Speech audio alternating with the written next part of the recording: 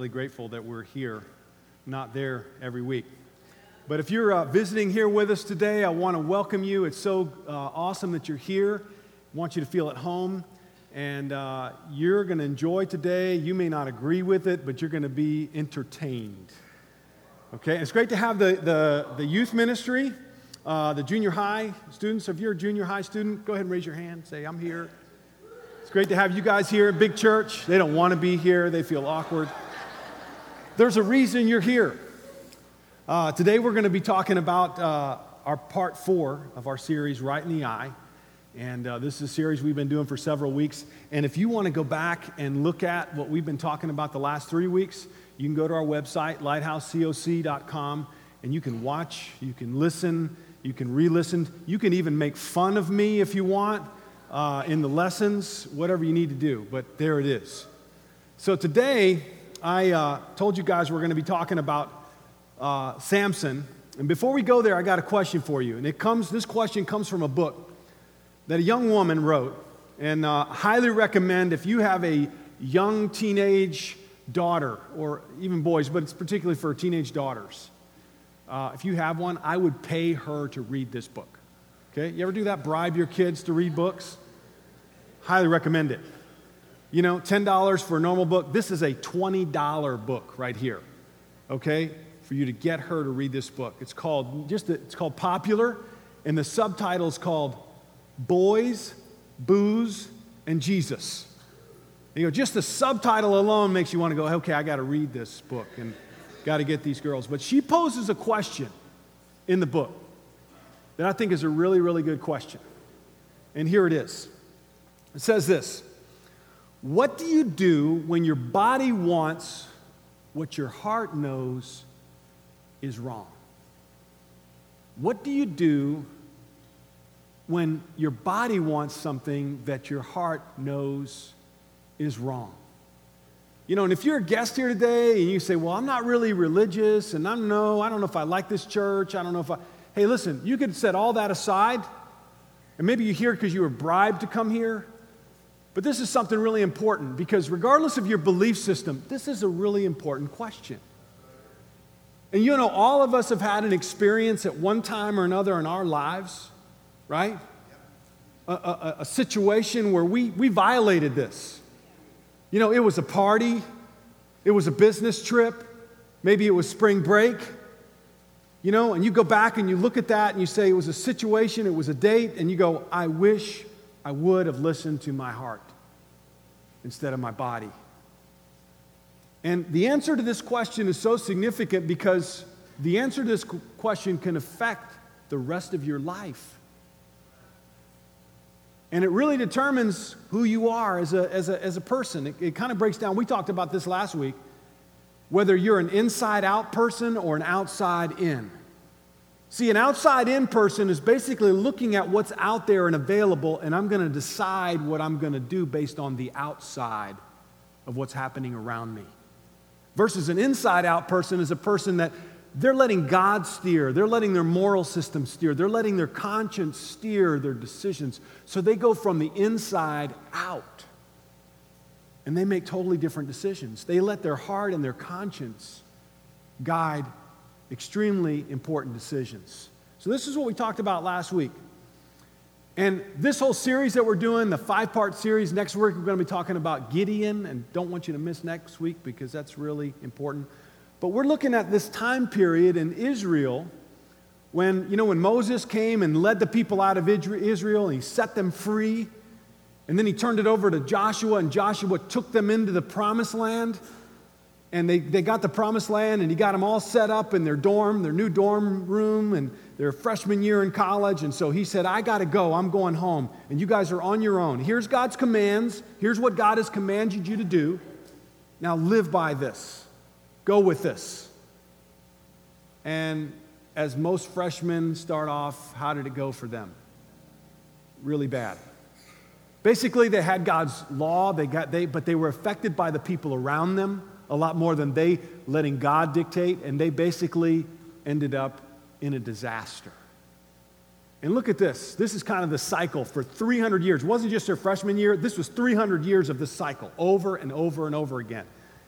They were disobedient, then disaster would strike, then they would call their mom and say, hey, Mom, can you come and pick me up? I'm in a tough spot. Can you bail me out of jail? Sound familiar? And this is what happened to Israel for 300 years, over and over and over again. And guess what God did each time that they prayed, they repented, and they tried to change, but they never got this figured out. They kept on repeating it over and over and over again. Sound familiar? Yeah, it's a lot like you and me. This is kind of how we go about things. And this was the last verse in the book of Judges. And this has kind of been the overhanging verse in our series. It says, in those days, there was no king in Israel. Everyone did what was right in his own eyes. And basically what they were set up to be was a theocracy, that God is our king. He's given us his law. He's given us the rules to follow. And the judges were put in place to uphold those laws. And basically what Israel did for during this time is they abandoned, ignored God, and basically what was going on around and the nations around them, they adopted their lifestyle. And so today we're going to look at this story, and through the whole book of Judges, there's 12 judges. But two in particular we're looking at. This week we're looking at Samson. Next week we're going to look at Gideon. But Samson was quite a character. I encourage you, go and read about Samson. Okay? Judges 14, 15, and 16. Read it. It's very entertaining. But Samson, like most men, he had issues. All men have issues. All of us do. And here's the thing about Samson. Samson's story is a microcosm of Israel. Because basically, Israel was chosen by God to do something special. And the way Samson came about was the same. In fact, Samson's story is a really cool story. It's like most Bible stories. It starts out, a man and a woman, they couldn't have children. And so an angel comes to visit them and says, hey, guess what? You're going to have a child. God's going to grant you it. And guess what that child is going to be? A boy. Because that's the way they always were. It was a boy. God always delivered a boy. And so it was very different because the angel said, this boy is going to be set apart by God. He's going to be special to God. In fact, from birth, he is going to have the Holy Spirit of God. And here are some instructions that go with this child that you're going to have. He is going to be a Nazirite. And what it was a vow that people would do, and they called it a Nazarene vow. And basically what people would do is they would decide for at least like 30 days, they would not cut their hair, like some of you today, for 30 days, and they basically wouldn't be around dead people, which a lot of us don't, but they couldn't do that. And also, they couldn't drink any alcohol. Some people did it for 90 days. Some people who were extreme would do it for a year. So if you saw an Israelite walking around with long, unkept hair, you'd say that guy's a Nazirite. He's taking a vow to God. And basically what a Nazirite vow was all about was to get God's attention. It would be like fasting for us. I'm trying to get God's attention. I need his help. I want him to be with me. What was different about Samson is he was a Nazarene from birth. He had no say in the decision. And so he grew up very special. Now here's the thing about Samson, you all know this, is you probably already know this. Samson had a very special gift. Anybody know what that gift was? Man, he was super strong. He was ripped. Now, I don't know if he was physically ripped, but he had the Spirit of God, and he was incredibly, incredibly strong. And because he was so strong, guess what they did? They said, you know what? You're so strong and you have characteristics of a leader. We're going to put you in a special spot. And that spot is they put him as a border guard. And it was on the border between Israel and the Philistine territory because they were basically at war with the Philistines. But the problem with Samson is he couldn't stay on his side of the border. And the interesting thing about Samson's story is that he had issues, and it was just like Israel's issue. You know, Israel, they played around a lot with other gods. Guess what Samson's issue was? Women. He had a problem with women. And not local women, foreign women. And so he was a border guard, and he was basically watching the border. He was big and strong. He was a leader. He was considered a judge, a leader of Israel. But he kept on going over to the other side of the border at night. And guess what he would do? He would spy on Philistine women. And so here's where we pick up the story in Judges chapter 14, verse 1. Samson went down to Timnah, and look what it says here. And he saw there a young Philistine woman. He saw her. So what's this tell you about his decision-making process? He saw her, he liked her, she was probably hot, hot Philistine woman, right? Very attractive. And he saw her and he said, man, and look what he says. He comes back home and he says this to his parents. And when he returned, he said to his father and mother, I have seen a Philistine woman in Timnah. Now get her for me as my wife. Now, the Philistines, you got to remember, this was a bad dynamic setup because they were at war with the Philistines. Samson already had a reputation with the people of the Philistines. And the reputation was that he was very strong and he created trouble for them. He was an imposing figure.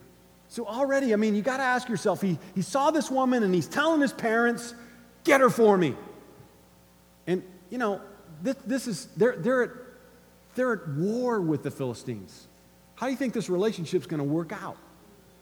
His father and mother replied, isn't there an acceptable woman among your relatives or among your own people?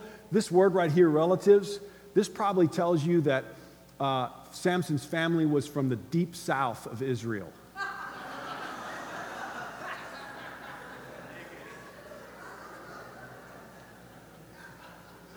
Okay, if you're from another country or you don't understand that, forget what I just said. Okay, he asks them, he says, reset. He says, or among your people, must you go to these uncircumcised Philistines to get a wife? Why are you going there? And basically it was not a racist thing, it was their belief system. They were uncircumcised, they were not under the covenant of God. They had a totally different belief system. They believed in other gods. They had a whole totally different moral system. And basically they're saying, this is not going to work for you, Samson. This relationship's going to, in fact, God instructed us not to have relationships with these people and much less marry them. It was so clear, it's crystal clear. But Samson could not, he says, but Samson said to his father, get her for me. Now, what's that tell you about the relationship mother and father? Man, it's not good. In fact, you kind of get the feeling that maybe their son was a little spoiled. What would you do with a son that was super strong, superhero strong? Hey, whatever he wants, right? But not a very good example of parenting here. And he says, get her for me. She is the right one for me. Now, this phrase right here, right one for me, basically, it fits in perfectly. It's kind of the same phrase as what we've been looking at this whole series. In my eyes, according to me, she's the right one for me. I'm doing what's right in my eyes, not in what's right in God's eyes or in my parents' eyes. I'm doing what's right in my eyes. And so the story goes on, and guess what happens? They go over there, they go to, Timnah, the Philistine territory, they get married in her church. Then in the wedding reception and everything, there's this adversarial relationship with the Philistines. They make a bet, and, Samson's new wife basically persuades him to tell him what the story was, the riddle was, and it just goes bad, and then Samson gets upset, and then he humiliates the Philistines, completely humiliates them, and then leaves. And they take his wife and they give him to another man as her husband, or his husband. And basically he comes back for the woman and kills a lot of these people, and it's a bad situation. So the Philistines come and they burn his wife, his ex-wife, and her whole family. And so basically the relationship ended badly. It's a disaster. That's relationship number one. Relationship number two, a little more time goes on, and he keeps on sneaking over the border as a border guard, and he goes over, and basically he finds a prostitute, not just a woman, but a prostitute, and he sleeps with this woman, okay? And then they surround the city where he is sleeping with her, and basically they're gonna capture him, and he basically wakes up in the middle of the night, grabs the doors of the city, and just breaks him down, carries him to the top of the hill, and that story didn't end very well either. But you see a characteristic of Samson. He's got issues with women. But here's where the story slows down a whole lot. It just goes down into low gear when we get to this woman called Delilah. When you read this story, when you read this, you go, how could any man be so stupid? In fact, the subtitle of our lesson today is, Nobody's That Stupid. And you read it and you go, he's just so stupid. How could any man be sexually attracted to one woman that would lead him to make one decision, one bad decision after another bad decision after another bad decision? I mean, who would be that stupid? And the men in the room, what would you say? Is it possible for a man to be so stupid? Yeah. That was a strong yes. Do you want to share a story? Yeah, the answer is yes. Can we be so stupid? Absolutely. Men, when we're not driven by God and we're not driven by a right moral system, we do stupid things, and women usually are at the center of it. And some of you women are saying, man, I love this church. I love what we're talking about. Before you get too high on your high horse, okay, I got to talk with you, because you don't help us as women. And here's the reason why you don't help us, because you are naive. Let me break it down for you. We as men, we're pretty simple. We're simple. Okay? Here are our needs. Okay, you can break it down. Number one, we need food. Number two, we need sex. And number three, an occasional pat on the head is what we need. Okay, yeah, good job. You made that touchdown pass. Good job. Good job. Good boy. Good boy. Now get out there and get back to work. Go get a job. Go do something. We're simple. Okay? And if we had to choose one of these three, we'd probably starve to death.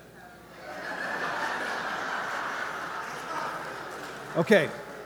But see, women, you guys before you, yeah, that's men. Before you get too high and mighty, you don't help us at all. In fact, you're part of the problem.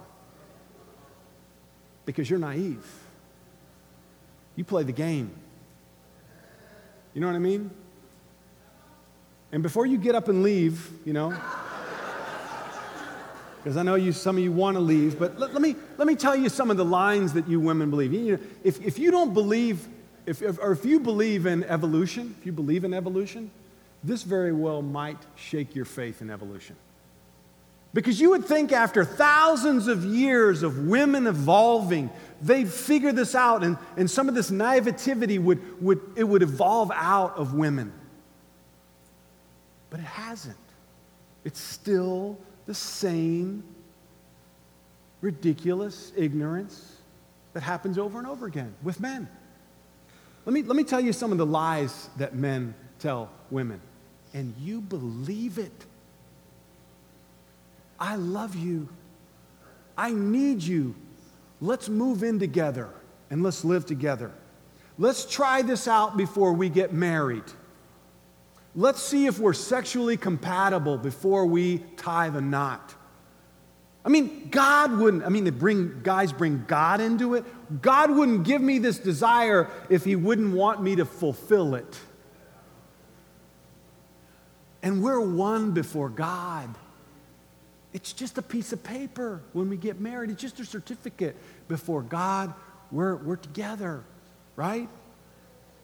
And women, you believe this stuff. You go for it. And you buy it. And there's this woman, her name is Susan. She's a counselor of young women. And she gets all these young women to come into her office and give advice, and they ask for advice, and they always come in and they always say, but I love him. And she says this. She asks this question. She says, what do you love about him? What do you love about him? Okay, and here's the deal. If there's nothing great about him, you're better off without him. Why do you love him? Really? Think about that. And, she deals with it all the time. And listen, I know you guys, you say, well, this is my story. Some of you, you're here today and you're in this situation right now. You're living with somebody, or vice versa. And you say, well, this is my situation. You don't know my story. Well, let me tell you this. You know your story and maybe about a half dozen other stories. From where I sit, I know hundreds of stories. Hundreds of them. And all of them are a disaster. And you've got to take a very hard look at this question. If there's nothing great about him, you're better off without him. And here's another thing for the women in the house. I got to say this.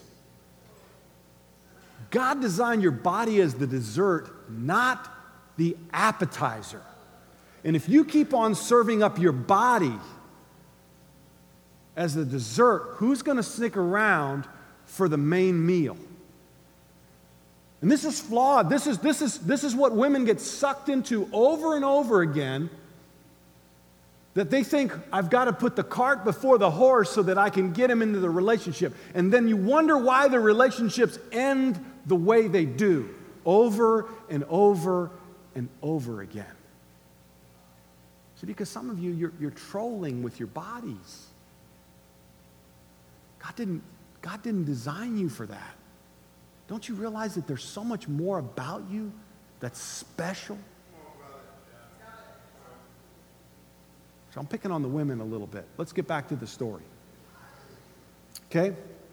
Guys, don't worry. I'm coming for you shortly. Okay? Because Samson's all about us. Okay? Look, chapter 16, verse 4. Here's the story gets started. Sometime later. Now, here's where the relationship is different. It's different. Sometime later, he fell in love. Now, she's the one, because he's in love this time. It wasn't a physical attraction. It's love. He fell in love with a woman in the valley of Sorek whose name was Delilah. The rulers of the Philistines went to her and said, see if you can lure. Now, look at this word. What's a lure? What's a lure? A lure is something that you use to fish. But what's included in that beautiful-looking fish? Hooks. And hooks don't come out. And so they're using her as bait, and there's going to be hooks. So this is the beginning of a wonderful relationship. See if you can lure him to showing him the secrets of his great strength and how we can overpower him so we may tie him up and subdue him. Each one of us will give you, now here, listen to this, ladies, 1,100 shekels of silver. So what's important to women? I could put a list up here for the women. Okay? So what do you think? Now we're going to see what this woman's all about, right? 5 rulers, 1,100 shekels each. It's hard to do the exchange rate of 3,300 years or so, but it's roughly about $100,000, what they were offering her in today's, hard to tell though. We read on. Very next thing. So Delilah said to him, "Tell me the secret of your great strength and how you can be tied up and subdued." What do you think? How's this relationship going to go? I mean, Samson, he should have known right away by this question. Why would you ask this question? Now, I got to tell you this. This question was probably not asked over coffee. It was probably after the dessert part. And so she had him right where she wanted him. And so she asked him the question. And here's what Samson says. He answered her, "If anyone ties me up with 7 fresh bowstrings," now think about that, bowstrings. 7 fresh bowstrings that have not been dried, "I will become as weak as any other man." Are you, Samson, like any other man? No, you're set apart by God. Why would you introduce this? And so here's the rest of the story. Those 5 rulers, they bring Delilah the 7 fresh bowstrings. And basically there's a passionate night, probably drinking involved, and he passes out. And as he's passed out, she ties him up. And so she wakes him up and she says, "Samson, Samson, the Philistines are upon you." And he snaps the bowstrings like they're nothing. Now, what do you think she says after that? With the men hidden in the room. Now, this is weird. They're in the room. They're in the room. I mean, talk about stupidity. He's with her, with this woman who's tying him up, and they're in the room. With the men hidden in the room, she calls him, "Samson, the Philistines are upon you." But he snapped the bowstrings as easy as a piece of string snaps when it comes close to a flame. So the secret of his strength was not discovered yet. So he goes on and basically look at what Delilah says. Then Delilah says, "You've made a fool out of me. You've lied to me." Now, talk about the pot calling the kettle black. Her whole ordeal is a lie. And she's calling him a liar. You know, she's manipulating him, and she says, "You've lied to me. Come on now. Tell me how you can be tied." Now, this is weird. He kind of likes it. The whole tied up thing, and it's weird. Okay, but you got to stop and think. You're in enemy territory, right? On your own. And you're with this woman who wants to tie you up and wants to know how she can subdue you. And so then he goes on to say, it's not, it's not the bowstrings, it's new rope. You got to tie me up with new rope. So another night goes by, and, passionate night, and, and they're together, and then he passes out again, and she ties him up. And then, she wakes him up. She says, "Samson, Samson, the Philistines are upon you." And he snaps the new ropes like they're nothing. And so, again, we got this situation. And then she tells him, you're toying with me. And then another time comes and she says, it's not the new ropes. You got to get a sewing machine. And if you get a sewing machine and you weave my hair, now he's getting close. Now he's getting close to how he can be subdued, because his hair is the power. He says, if you tie the fabric, or if you sew in the fabric with my hair, 7 locks of my hair, I'll become as weak as any other man. So she does it. Another passionate night. He's passed out. She gets the sewing machine, and she's sewing his hair. And then when it's all done, she's, "Samson, Samson, the Philistines are upon you." And he wakes up and he breaks the sewing machine. And then let's hear what she has to say third time around. Delilah then said to him, all this time you've been making a fool of me and lying to me. Tell me how you can be tied. Then she said to him this third time, how can you say you love me when you won't confide in me? This third time you've made a fool of me and you haven't told me the secret of your great strength. I mean, come on, guys, look. How can you say you love me? Well, yeah. How can you say you love me? And guys, at this point, you got to ask yourself,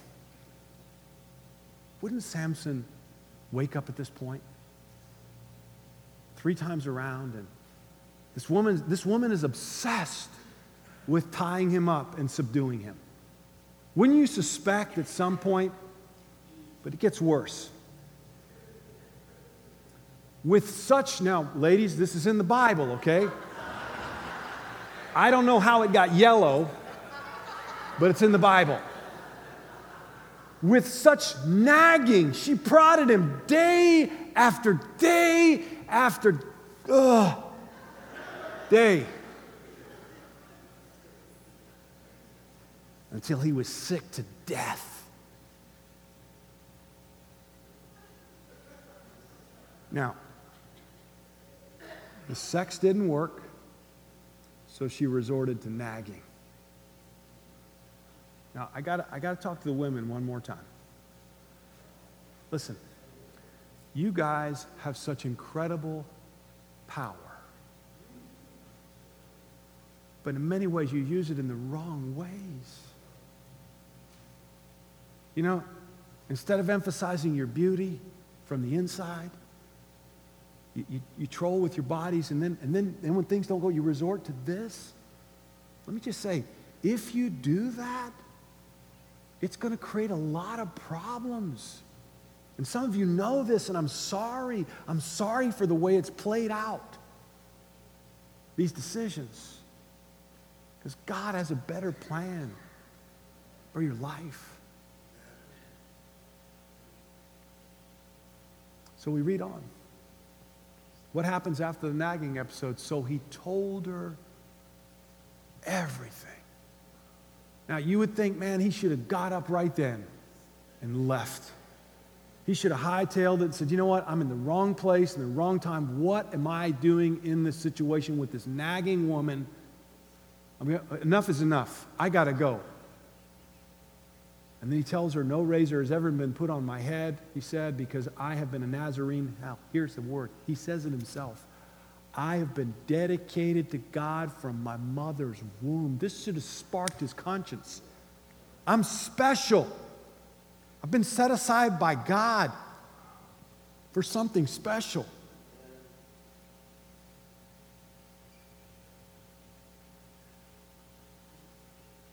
If my head were shaved, my strength would leave me, and I would become as weak as any other man, or as everyone would say, as everyone else, everybody else. He goes from being set aside by God from birth. An angel predicted his birth. He had the Holy Spirit of God with him. He was chosen by God. And now he reveals the secret of his strength and basically tells her. And so, well, guess what happens? Another passionate night, drinking the whole thing. And to show you what kind of woman she was, she put him to sleep with his head on her lap. And as he falls asleep and passes out, she has somebody come in and they shave his head. Then the Philistines seized him, gouged out his eyes, and took him down. Basically, when he woke up, when they said, the Philistines are upon you, he woke up and he thought, man, I'm going to break loose just like I'm invincible. But the truth of the matter is, God left him. It says that the Spirit of God left him. Why would God leave him? You see, there comes a point in time when you make one bad decision after another, after another, after another, after another. I mean, God can't help you anymore. Is he willing?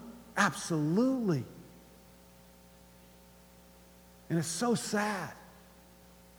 Because here's a guy with tremendous potential, and he was set apart to deliver Israel, help Israel, fight battles, deliver people.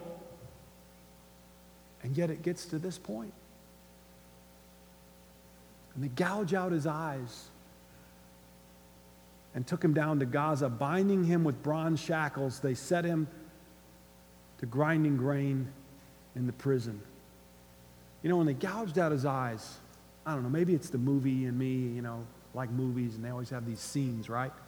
Maybe his last sight, his last physical sight before they gouged out his eyes was Delilah taking the money from the 5 rulers.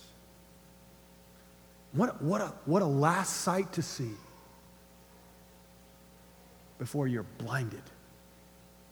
Maybe his last memory was, his last thought before this happened, before they captured him is, how did I not see this coming?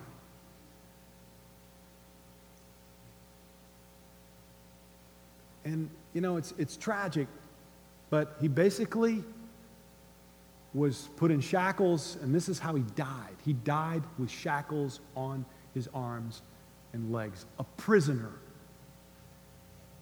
of the same people he tried to emulate. Kind of a really wicked turn. The same people who you're trying to be like, who you're trying to emulate, and can I talk to the men in the room now? The same people you're trying to emulate and be like, you know, the popular crew in the school, they could very well be your undoing.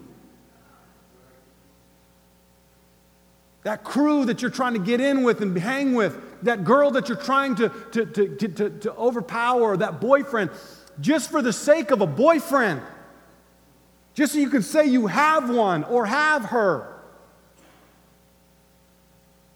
could be your undoing and ruin your life, ruin your future. The very people he was trying to emulate destroyed his life.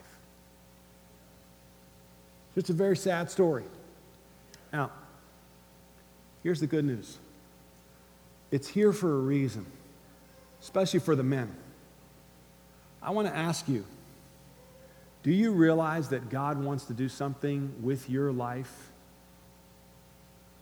Young men, older men, middle-aged men, do you realize that God wants to do something special with you? Why would you allow yourself? You know, things like, and for Samson, what was it all about? His eyes. He let things in via his eyes. He was looking at things. He was looking at images. He was looking at women. He was looking at maybe outward things, and those outward things were determining his steps and his decisions. And I want to talk with the men about images, pornography. Because, you know, when we're young men, it's kind of cute. Somebody at school, they show you, hey, look, he. You have no idea. This is going to ruin your life. It's going to destroy an incredible gift. It's not meant to be toyed with like that. And let me say this, some of the older men in the room, you married men, why would you let that in? Why would you watch some of the things? Why would you entertain yourself with some of the things that you entertain yourself, movies, where they have scenes even? Why would you do that? When it's going to ruin your marriage, when it's going to ruin your family. And like I said before, if you guys knew the number of stories that I hear, that we as ministry staff and the elders, we hear over, and it's not just here in the United States, it's all over the world. It's the same. And Here's the thing. You have no idea what God wants to do in your life. You're special. You're set apart by God. He wants to do something, but you allow these things to happen. And Paul, 1,300 years later, look what he says about our bodies. Do you not know that your bodies are temples of the Holy Spirit? When he says the Holy Spirit, it's the same Holy Spirit that led the people of Israel through the desert. The same Holy Spirit that empowered Samson. And if you have decided to follow Jesus and be his follower, and you've repented of your sins and you've gotten baptized in the name of Jesus, then you're somebody special. If you haven't done that, I want to encourage you to study the Bible and do that. Because God wants to do something special with your life. But if he's done that, brothers and sisters, don't you realize who you are? Who is in you? Whom you've received from God. And he goes on to say, you are not your own. This body that you have, these eyes that you have, you think it's all you and you've got your life and it's you. It's not. It says it here. You were bought at a price. Therefore, do what? Honor God with your body. Have you ever thought about honoring God with your sexuality? I mean, you think, well, I don't know. I don't like to think about it that way. Let me just help you. You need to think about it. Because when you cross that line sexually, it's not just a handshake. It's deep and it's spiritual and it affects your whole life, your whole future. And what he's saying here is, treat your body with respect. You say, well, you're a minister and you're married and you don't understand what it's like to be single. And you don't understand. I understand. I was a follower of Jesus for 5 years as a single man. And I remember reading about Samson.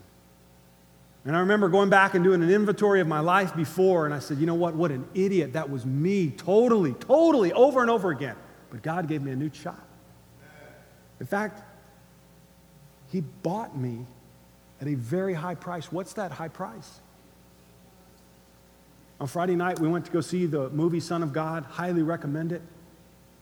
You can't see it enough.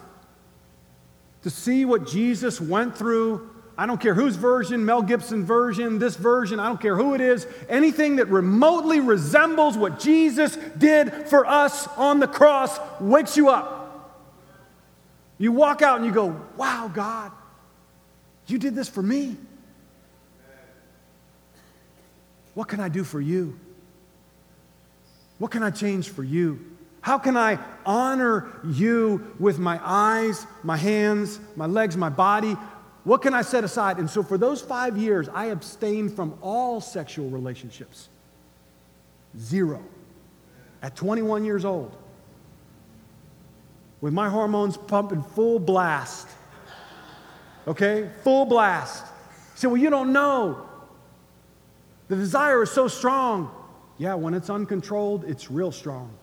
But when that dog is on a leash, under God's leash, you can control it. When you realize the price that was paid, you get the value system out. And let me tell you, it led us into a marriage and a relationship that was like no other. And so if you are in a physical relationship and you're not married, I want to challenge you today to abstain. Study the Bible. I did it. And it changed everything for me. And to honor God with your body. Let's wrap this up. And as I said before, if you only knew what I know, all the stories, all the situations, if you knew what I know and what I've heard, it would scare the hell out of you. You would not walk around thinking, it's no big deal. No, it is a big deal. It's a huge deal. So let's go back to the original question. What do you do when your body wants what your heart knows is wrong? What do you do with that? Here's what you do. Instead of doing what is right in your own eyes, like Samson, do what you suspect is right in your own heart. See, because I can talk about this and you can leverage it with the world and everybody else is doing it, but there's something inside of you. There is something inside of you, just as it was in me. I was a follower of the world, but I knew in my conscience, I knew in my heart of hearts, this is wrong. I would leave my girlfriend's house and I would say, this is wrong. This doesn't work. Do what's right. And if you're married and you're a follower of Jesus, do what's right. Do what's right in God's heart. And do what's right in your own heart, because you know it. So, I want to leave you with this. This is really a question of yielding your heart to God. And I would encourage you to get some help and invite people into your life. This is what did it for me. I let people in, I talked to people, I had conversations, people that I respected, people that I admired, had conversations, and they helped me out. They inspired me with their example, with their heart. And there is a refuge. And then the last thing is, know that God has a plan for your life. Don't lowball your life. Don't lowball your relationships. You could have the best. Why would you stoop for the worst? And let me bring you back to the original question as we get prepared for the communion. What's the price tag for your physical body?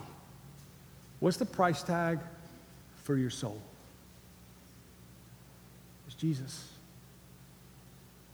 Jesus paid for you and me to make this change. When I got that,